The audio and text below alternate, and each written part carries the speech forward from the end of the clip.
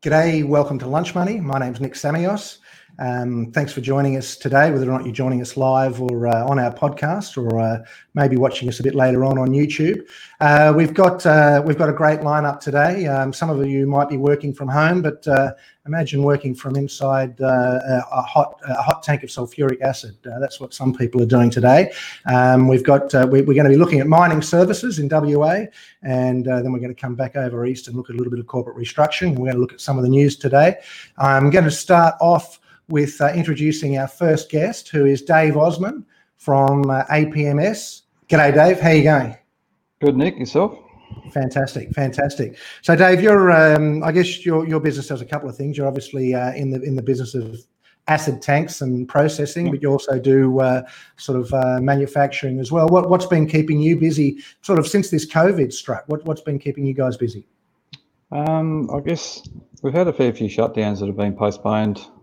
But earlier on in the year, from sort of March, April, May, and then they've been rescheduled to later on in the year. We're trying to sort of start doing shutdowns again around August, September, October, November. So it's been quite busy rescheduling them and dealing with clients to, I guess, get some dates and work out when the borders are going to be open to be able to travel and do that sort of work. Yeah. Some of our work is, or a fair chunk of our work is overseas as well. So that's been another challenge to also deal with those clients and see when we can actually get across to do their plants. We're pretty fortunate the fact that there's not many, I guess, around the world that do the sulfuric acid work. So we'll just run a bit of a video of what some of your guys do, some of the specialist work that you do. Now, and just explain to us, so this is your guys going into a hot tank of sulfuric acid? Yeah, so that's the sulfuric acid processing tower. So we go in and do a video inspection of the acid flowing around in that circuit. So that's 98% sulfuric acid. So you're not going in there and you spot some fines? No, not. They used to, maybe 30 years ago. But yeah, so we go in there and test the flow, and we feed that video back to our clients so that they can see the inside of the towers, which is something they don't generally get to see. Now, I was talking to you the other day, and you were saying that some of you, it's obviously highly specialised work that you do there. It's not just a matter of putting on a spacesuit and getting in. It's highly specialised work. And if any competition that you have tends to come from overseas, but of course those guys can't fly in at the moment. Yeah, that's correct. We're actually quite, I guess there's been some instances where shutdowns have been, or maintenance has been delayed, but on the other hand, we had a client we haven't worked for previously give us a call, and they generally get an American company out to do the work, and we were able to mobilise to give them a hand within sort of 24 hours. We had a sea container with our equipment on a truck, and we were able to mobilise up to sort of midwest of WA. So it was actually, there is some positives out of it, but it's certainly been challenging, that's for sure. Yeah, but okay. Now, I guess looking at your background, I mean, you've been running this business. I mean, you're obviously the principal at APMS, and you've been running that business for 11 or 12 years. Yeah. And you learnt your trade basically in the Navy. Yeah, I did join the Navy in '83 as a 16-year-old. Left home and went out into the wide world.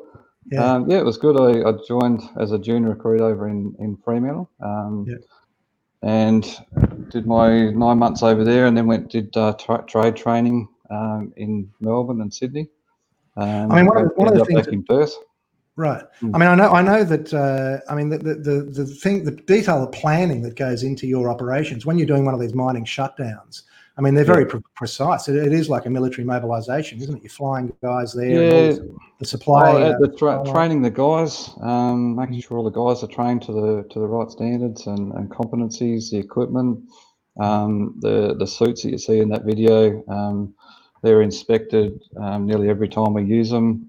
So there's a lot. The guys are really sort of going in there and potentially putting their life at risk. I mean, they're going into a sulfuric acid tower, and by the time they come out, that suit is literally covered in sulfuric acid sludge or liquid, and then there's a cleaning process on the way out that is sometimes just as risky, because the guys sitting on the outside are still dealing with sulfuric acid and other nasty chemicals. So yeah, there's a lot of training and high level of competency that goes into it. That's for sure. I guess that's why there's not everyone off the street does it.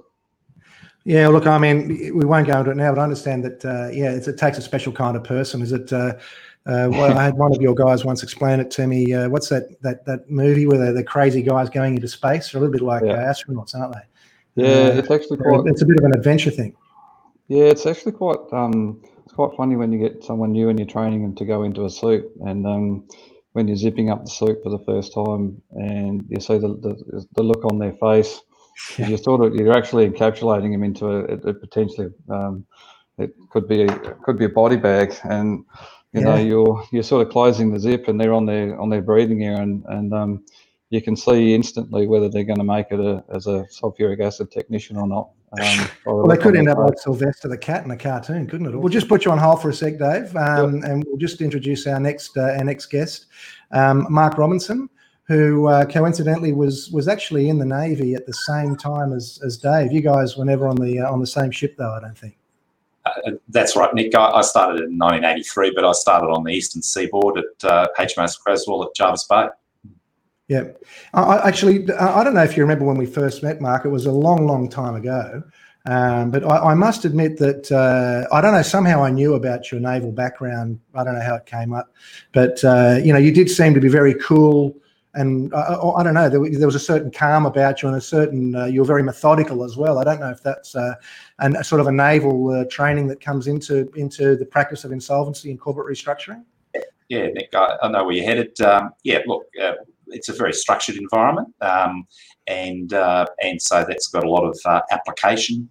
In my career in the Navy, I was a project manager, so I also did master's degree sort of studies in that area, which was with the then new submarine project. So, that sort of methodology has a lot of application particularly in complex, fast-moving insolvencies.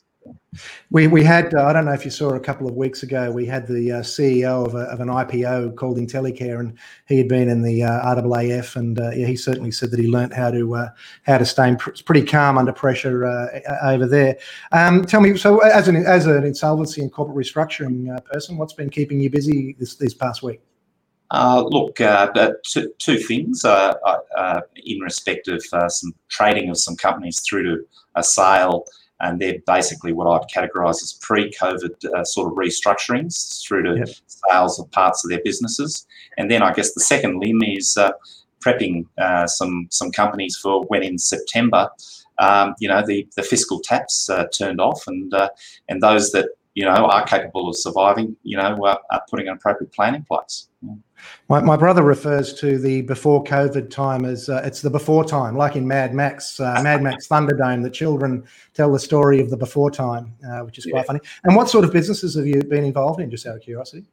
I'll look retail predominantly, but then also interestingly a software development company, and notwithstanding COVID restrictions, we sold some IP for a very significant sum in that environment, and I think it was attractive from the point of view that everything that can go onto a platform or be digitised, that's the way business is going, and this particular business sort of hit that sweet spot.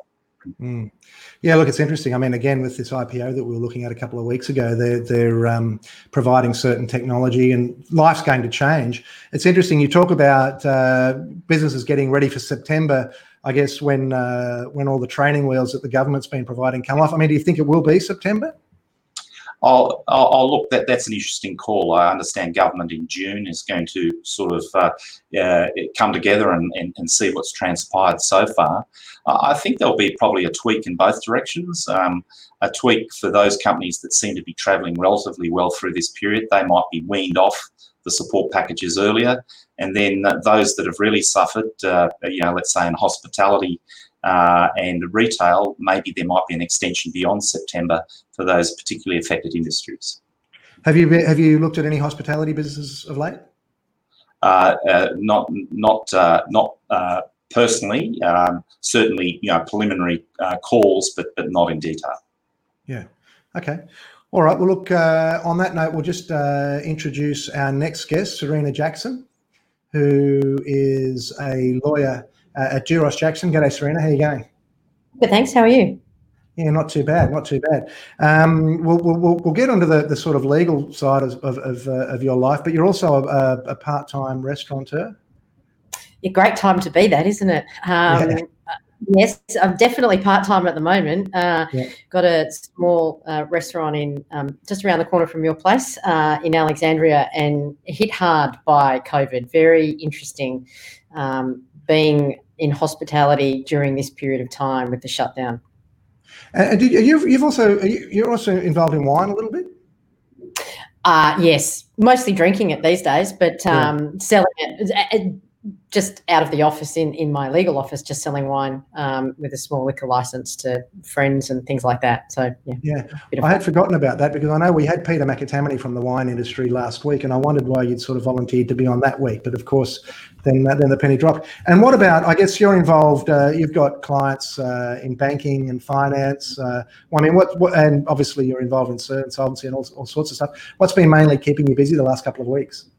It's funny that the key areas, I suppose, have been property. So we act for quite a few landlords in regards to the rental incentives or the rebates and the deferrals of the commercial property. We also have quite a large mortgage practice, which is actually not seen much change. So a lot of people were very worried about COVID and what that would have on the residential property market. But we've seen that not drop off. We've actually seen it slightly increase from where it was from the beginning of the year, which is interesting. And also there's a lot of clients at the moment interested in the JobKeeper. So whether now that they're in the system, can they get out of it? What happens if they're not quite giving the right figures to the government, that kind of thing. And then what happens if they don't match up in the next BAS, for example? Do they have to give the money back? That sort of thing. So there's a lot of questions around where it can go wrong with JobKeeper. Yeah, I mean, it's very interesting. And I mean, do you have any sort of sense as to when do you speculate that JobKeeper might come to an end? Do you think it'll come to an end as scheduled, or? I think there's probably, Mark's probably right in I think it's going to be a bit of tweaking for some people. It's going to be extended, and I think it's going to be shortened for some people. I mean, you look at tourism and hospitality, and if Queensland keep their borders closed, there's going to be businesses up in Queensland who are going to need assistance far beyond September. So whereas New South Wales is obviously opening up their borders next week or into internal travel. So I think it's going to be very dependent upon how the states open up. And what about on the sort of restructuring and insolvency side of things? I guess a lot, because the government's practically put the whole economy into safe harbour. A lot. There's been, apart from Virgin, I guess there's not really been a lot of activity. I did notice some wind up. I noticed some companies being wound up this week. I don't understand how that works, given the way things are. That started pre, so that those proceedings were done pre the legislation. Effectively the safe harbour. Another one that went, G-Star went this week, didn't it? Right. G-Star went into administration. Restructuring. Is that the transport company? No, the jeans. Oh, okay. Yeah. But insolvency has been quite quiet. I think the government effectively just put a lid on it and said, we'll deal with it in the back half of the year. So I think it's going to get very busy come September onwards. All right. Well, look, on that note, we might just get everybody together, and fantastic. Okay, we'll take a look at a few news headlines in a minute. I guess, Serena and Mark, I guess in your line of work, you don't quite get the excitement that Dave has the opportunity to climb into asset tanks and that sort of stuff. I'm not sure I want to either, to be honest. I mean, mining services is one of those industries, I guess, that we're sort of clinging to and hoping to help kick the economy along. Well, I guess we'll talk about that in a minute, actually. But we will take a look at our news headlines. Let's have a look at what some of the things that have been making it in the news this week. Now, this first one is good old Gonski in the Fin Review. It might have been in the Australian, saying that Australia's got to rethink its industries. And one of the things he's talking about is manufacturing. Everyone's talking about we've got to bring back manufacturing because we've learned a lesson in being reliant on China, etc. I mean, Dave, part of what you do, I mean, you obviously do the cleaning up shutdowns and whatever. We also do a fair bit of manufacturing yourself. I mean, how do we turn manufacturing back on in this country? I mean, how do you see it as a manufacturer? Oh, look, I think we've got a small, in comparison, we've got a very small workshop in Henderson, in WA, and I think there's some things that are capable of being manufactured in Australia, and some things that we've just lost that ability, or we're just too expensive to fabricate in Australia. It's unfortunate, and I'm not sure how. I'm sure there's a lot of items that could be manufactured in Australia that the government's looking at now, and that, I guess one of them is medical supplies that we fell short of right at the start of the COVID. So things like that, we could definitely. I think there's industries there that are already set up, but maybe we look at industries that are running in Australia and try and help them along to be a bit more competitive, and so if Scott Morrison that way. Imagine Scott Morrison and Gonski turn up at Henderson knocking on your door, and they go, Dave, you can have 3 wishes to sort of crank up manufacturing. What do you think they would need to be? I mean, is it depreciation on equipment? Is it tax incentives? I mean, what is it? Labour? It's labour and availability. So if a couple of visits to China and their workshops, and the workshops from a steel manufacturing perspective, structural steel, pressure vessels, things like that, their workshops are just absolutely massive. It's just to walk into them and see the area that they've got, and they can put these workshops together at a very, very low cost, and the cost of the labour is very, very low. So we just, I don't think we can match that from an Australian perspective. But on the other side of that, when we do fabricate or manufacture stuff in Australia, it's a high quality. So we've got to look at what we're prepared to pay for. I guess at the end of the day is we do make things very well in Australia, and it's a high quality. So people have got to be prepared to pay for it. Maybe Australian manufacturing needs to be like the special forces, as opposed to sort of the general army. Okay, well, any thoughts there, Serena or Mark? On just one point. We're going to open up factories again. We'd need new equipment, and most of that equipment is made in China. So I'm not sure. I'm not sure where the chicken and the egg comes from and how we started all back up again. I think the answer more lies in we've got too many eggs in one basket, being China, and expanding those relationships with India and Indonesia and North America and Britain and Europe is probably more where the answer lies. Okay, all right. We might go to the next headline. This is an interesting one, actually, that I'm going to throw Serena under the bus on. So this is interesting. This is an article about negative interest rates. I mean, as governments around the world are printing money in order to keep their economies afloat, there is downward pressure on interest rates. And even before COVID came along, there was negative interest rates in some parts of the world. And people are saying, they're wondering if this is like a Y2K situation where banks are looking at their documents and saying, well, if interest rates do go negative, do they suddenly have to start paying their customers to borrow money off them? Can you imagine? Have you heard about this, Serena? Or I've read a little bit about it because Europe and America are obviously a possibility in heading that way. But I think what you'll get is in Australia in particular, is some very fast amendments to documentation and some very fast court appearances before judges trying to get rulings on the fact that they don't need to pay out on negative interest rate. It sort of goes against the common sense that the bank's going to do that. So I don't think it's ever going to get there. But under the documentation at the moment that most banks have, it is certainly not ruled out because it's not explicitly reserved as if it's not going to happen. But so it's a very unknown area.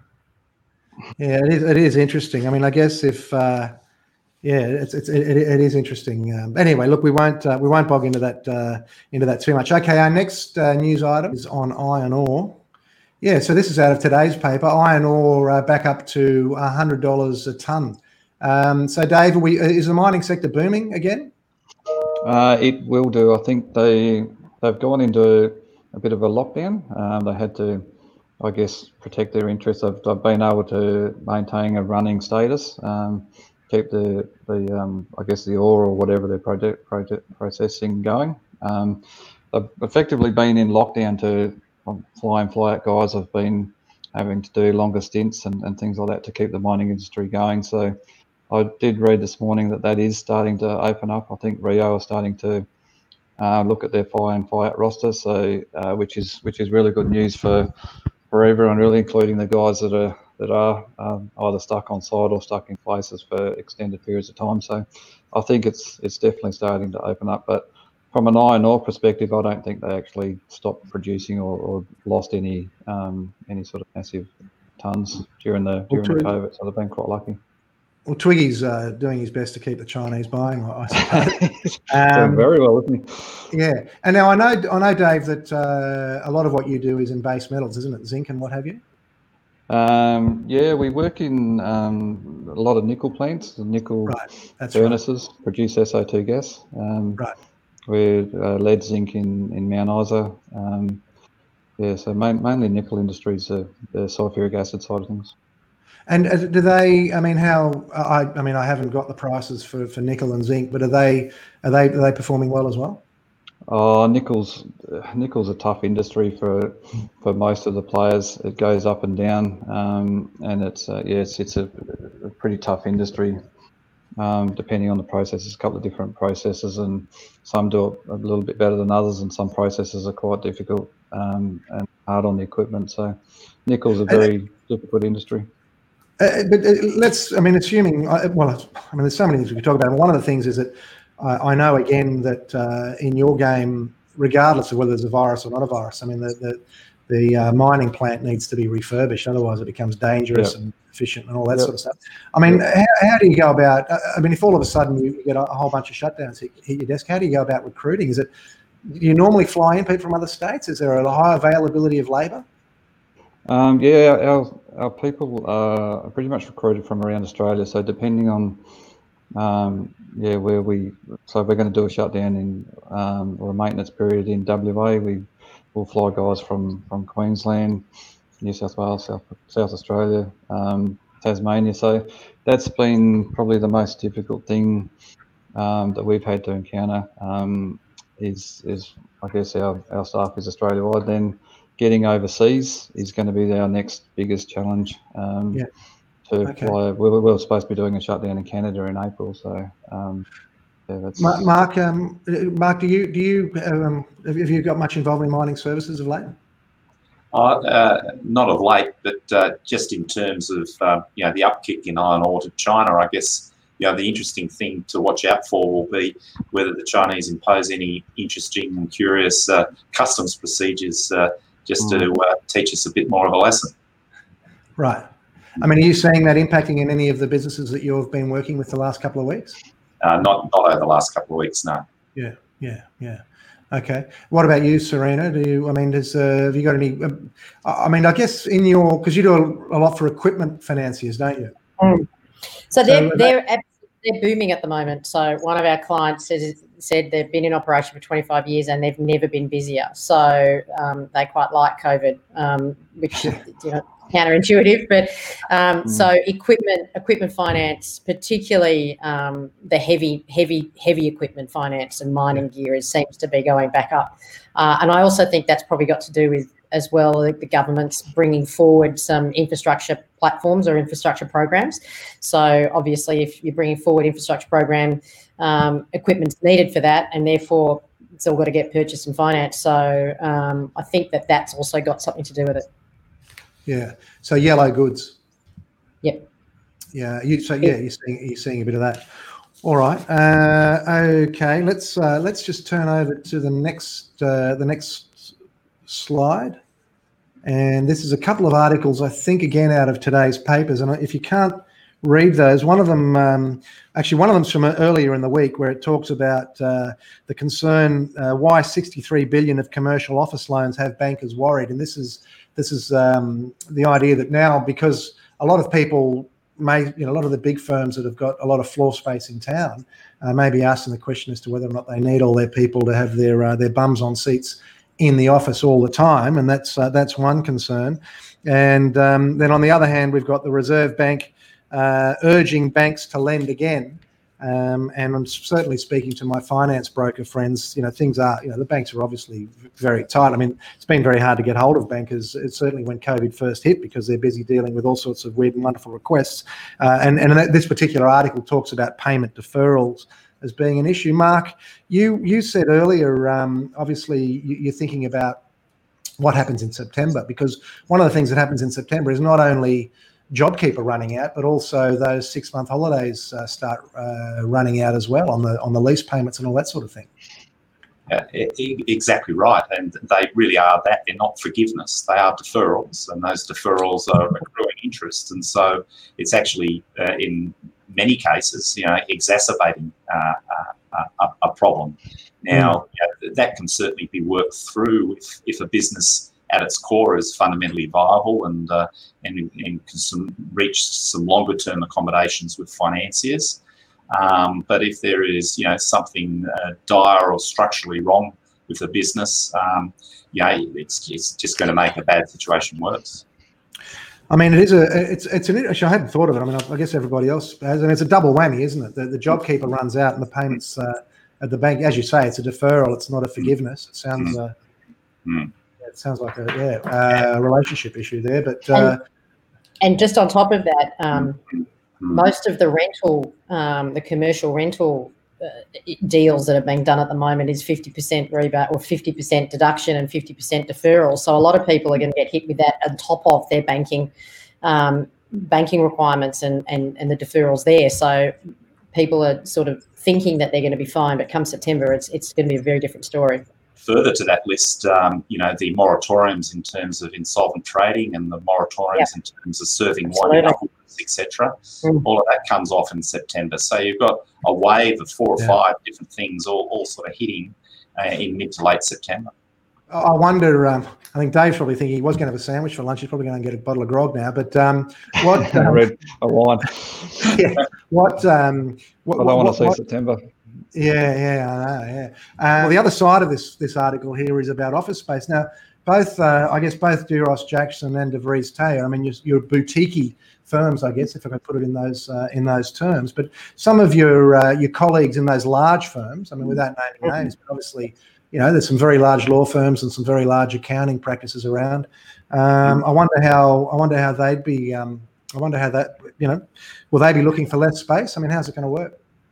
Well, I know that one large firm in particular has taken 3 less floors, so they've reduced size because they think that that's what's going to be required moving forward. So I think if that's a lead, then it's quite an interesting one. So, and that's 3 floors of office space in Sydney that were full up until the beginning of this year. So I think that the banks probably do have a bit of concern around the commercial office space, but then, there's smaller businesses like ours that we say, we've got our space. Do we need as big? But then the business above us probably move into our space. So it's the top end that I think is of major concern. Yeah, I'd agree with Serena. The space that we have in a boutique firm, we're quite generous with our floor space, but that's actually fitted in quite well for COVID requirements in any event. So consequently, we've been able to trade through with a full complement in our firm all the way through and still comply with all the occupational health and safety requirements. So having a bit of extra space is pretty good in the boutique end. Yeah, I mean, look, our office, we're not, we've resisted the urge to go into the CBD, and we're slightly out of town, and I guess it looks like an act of genius now to be out of there. That's for sure. Okay, look, we've got some other interesting ones. We're going to go a little bit off beam now. What have we got next? Look, this is an interesting one that I just wonder. Just again, this is one for Serena and Mark. I wonder whether or not the face of, a lot of things, insolvency, restructuring. I mean, this particular article is about class action funders, but there is a lot more litigation funding coming into to insolvency in particular. Is that going to change the way business is done, do you think? I'll start with you, Serena, maybe. I think people will be, because in sort of in turnaround and restructuring and I suppose insolvency, when you're looking at something, you sort of go, oh, no, they're not going to get funded for that, so we can think about this. Or there's that question. Whereas if it becomes a much bigger area, which I think it is, I think they're right, then it's a much different way of looking at how things are handled. So throwing that back over to Mark, so we would sort of say, oh, well, they're not going to get funded to have a look at this claim or that claim, or so it's a different perspective on whether you're looking at it from a turnaround perspective and trying to push someone in, or whether you're actually acting for insolvency practitioners who are then probably going to use some of these funds more. Yeah, look, they're good comments. I guess my take from that article is about trying to more regulate litigation funders in a licensing regime and make them comply with managed investment scheme legislation. It's interesting that the big listed players in the litigation space have been pushing that for quite a while. And the main reason they're pushing it is to raise the barriers to entry, to try and squeeze out the smaller litigation funders and also the foreign litigation funders that seem to be crossing the border and applying foreign money to litigation in this space. So I actually see a little bit of a danger for my end of restructuring, which is in the SME space. There has been in the last few years a real plethora of nimble and savvy, smaller litigation lenders that I've found very useful. And if this is pushed out to the nth degree, it could squeeze out some of those players in the litigation lending space. Okay, a couple of questions to ask in closing. So I'll just go around the screen. I'll start with you, Dave. Just looking, we're obviously on a Friday now, but looking forward over the next couple of weeks. You don't have a lot of cases in WA. I think you had 5 people in hospital with COVID. Yeah, WA. I think we've had 1 case in the last couple of weeks. I don't think there's anyone in hospital at the moment. They're down to a few active cases. Queensland is very similar. South Australia, I don't think, has had a case for a couple of weeks now. Northern Territory is pretty good. You've got to be feeling pretty good about that, surely. That's a bit of optimism right there. It makes me feel really good. I just would like the premiers to agree on opening borders. The trouble with them is I know it's a risk. Yeah. We should put them on JobKeeper. Yeah, look, it's a risk opening borders, and I can see the rationale behind it and protecting their states and people travelling back and forwards. But I've got an idea for you. I've got a personal interest in opening borders. So, well, what we should do is we should say to your premier, either here's a risk. You can either open the border, or we're going to stick you in one of Dave's suits and clean out an asset. Which one of those do you reckon? I'll mention. I'll see if I can catch up with him. Yeah. They've done really well, though. I mean, Australia has done very well in containing this and stopping the spread. So I think we've definitely looks ahead of the rest of the world by the look of it. Okay, and Serena, what's something that's sort of keeping you optimistic and keeping your glass half full the next week ahead of us? I think opening up New South Wales on the 1st of June to non-essential travel, so in other words, holidays coming into the school holidays, is going to be a real boost. I think New South Wales got devastated. I mean, a lot of Australia got devastated by the fires, but particularly, the South Coast and other places, Sapphire Coast. I think it's going to lift spirits. I know people have been talking about that a lot, where they're going to go, what they're going to do. So I think that New South Wales is primed to start feeling a little bit better about itself. Albeit that there were 3 cases overnight that they don't know how they got them. So that's quite interesting to see where that goes. So I think that's something to look forward to. Okay. I noticed that, childcare centres are going to start opening up as well. So that's going to be helpful. Certainly schools are back and all that sort of stuff. I mean, look, whilst some of us are sort of, in the special situations area, I think that we see more activity, not when things are at the bottom, but when things are coming off the bottom. I've always said, it's when things are bouncing back. That's when people, when they've got something in their revenue forecast that they can build a restructuring plan around. It's one thing if it's all gloom and doom, but if you've actually, if you've done it a bit tough, but you've got, you can suddenly maybe put some sales orders or something into that plan, you've then got something to play with. What do you reckon, Mark? I'm hoping that that burst of optimism, I hope that comes to the fore, and it sort of encourages directors, particularly of SMEs, which is my space, to do a bit more planning, be a bit more rigorous around how they're going to restructure to punch out the other side in September. And I hope they touch on experts such as people such as us, Serena and you, Nick, and you, David, in terms of getting the right sort of input to get good plans together that will be robust and take them forward beyond September. Do you think, I was almost going to do a survey of the insolvency industry this week, and I haven't given up on the idea, but one of the things I'm interested in knowing is whether or not they think that, are people, there will be some restructuring on the other side of this. Are we going to be looking at people saying, look, we're going to restructure, but we're going to bat on? Or are they going to be saying, listen, I'm going to call it stumps and, go on? Well, look, unfortunately, a lot of this free money, in inverted commas, has propped up some zombies, companies that really at their core aren't viable and really should be put to the sword.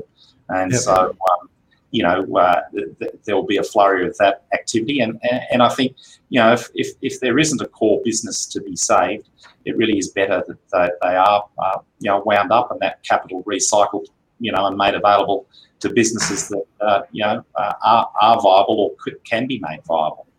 All right. Well, look, on that note, we're just running out of time, and Dave's got to go and catch a plane. So Dave's got one of those golden tickets that lets him fly around the country. So I'm not sure about that. So Dave Osmond from APMS, thank you very much for joining us. Mark Robinson from DVT and Serena Jackson from Duros Jackson. It's been a very interesting discussion. I really appreciate it. Thank you to everybody who's watched us live. We've streamed today on LinkedIn and on Facebook, which is a first for us. But thank you to everybody. Most of our listeners and viewers watch us over the weekend. We are a podcast now. So thank you very much, everybody, for joining us. And look forward to catching you. Yep, thank you. And look forward to seeing you all again soon. Cheers. All right. Thanks, guys. Good to meet you all.